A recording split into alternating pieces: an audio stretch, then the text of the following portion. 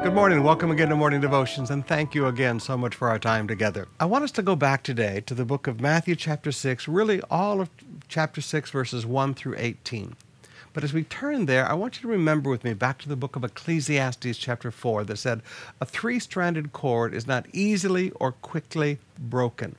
There are three strands to make a very strong spiritual life that will keep your spiritual life from being broken: giving, praying, and fasting. Let me say that again. Three disciplines that will make for a strong spiritual life: giving, praying, and fasting.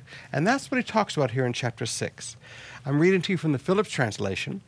Beware of doing your good deeds conspicuously to catch men's eyes, or you will miss the reward of your heavenly Father.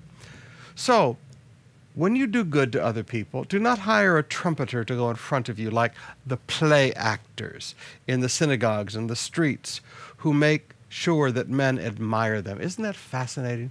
Religion hasn't changed in all these years. There are people that are just good at their presentation. Believe me, they have had all the reward they're going to get. No, when you give, now go on down. And when you pray, don't pray like the play actors. And then go on down to verse 17 and 18. Then when you fast, do not look like those miserable play actors. No, when you fast, when you pray, when you give, when you fast. Don't do it to be seen. Don't do it to improve your branding and put the picture of it on Facebook. But do it in secret. And your Father who sees what is done in secret, he sees that time of secret prayer. He sees that time of fasting. He sees those secret offerings. When your Father sees what is done in secret, he will reward you openly. Now that's the principle.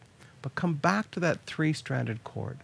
There are many Christians today, they fear that one day they will fall. They fear that one day they will turn away. You don't ever need to be afraid of that.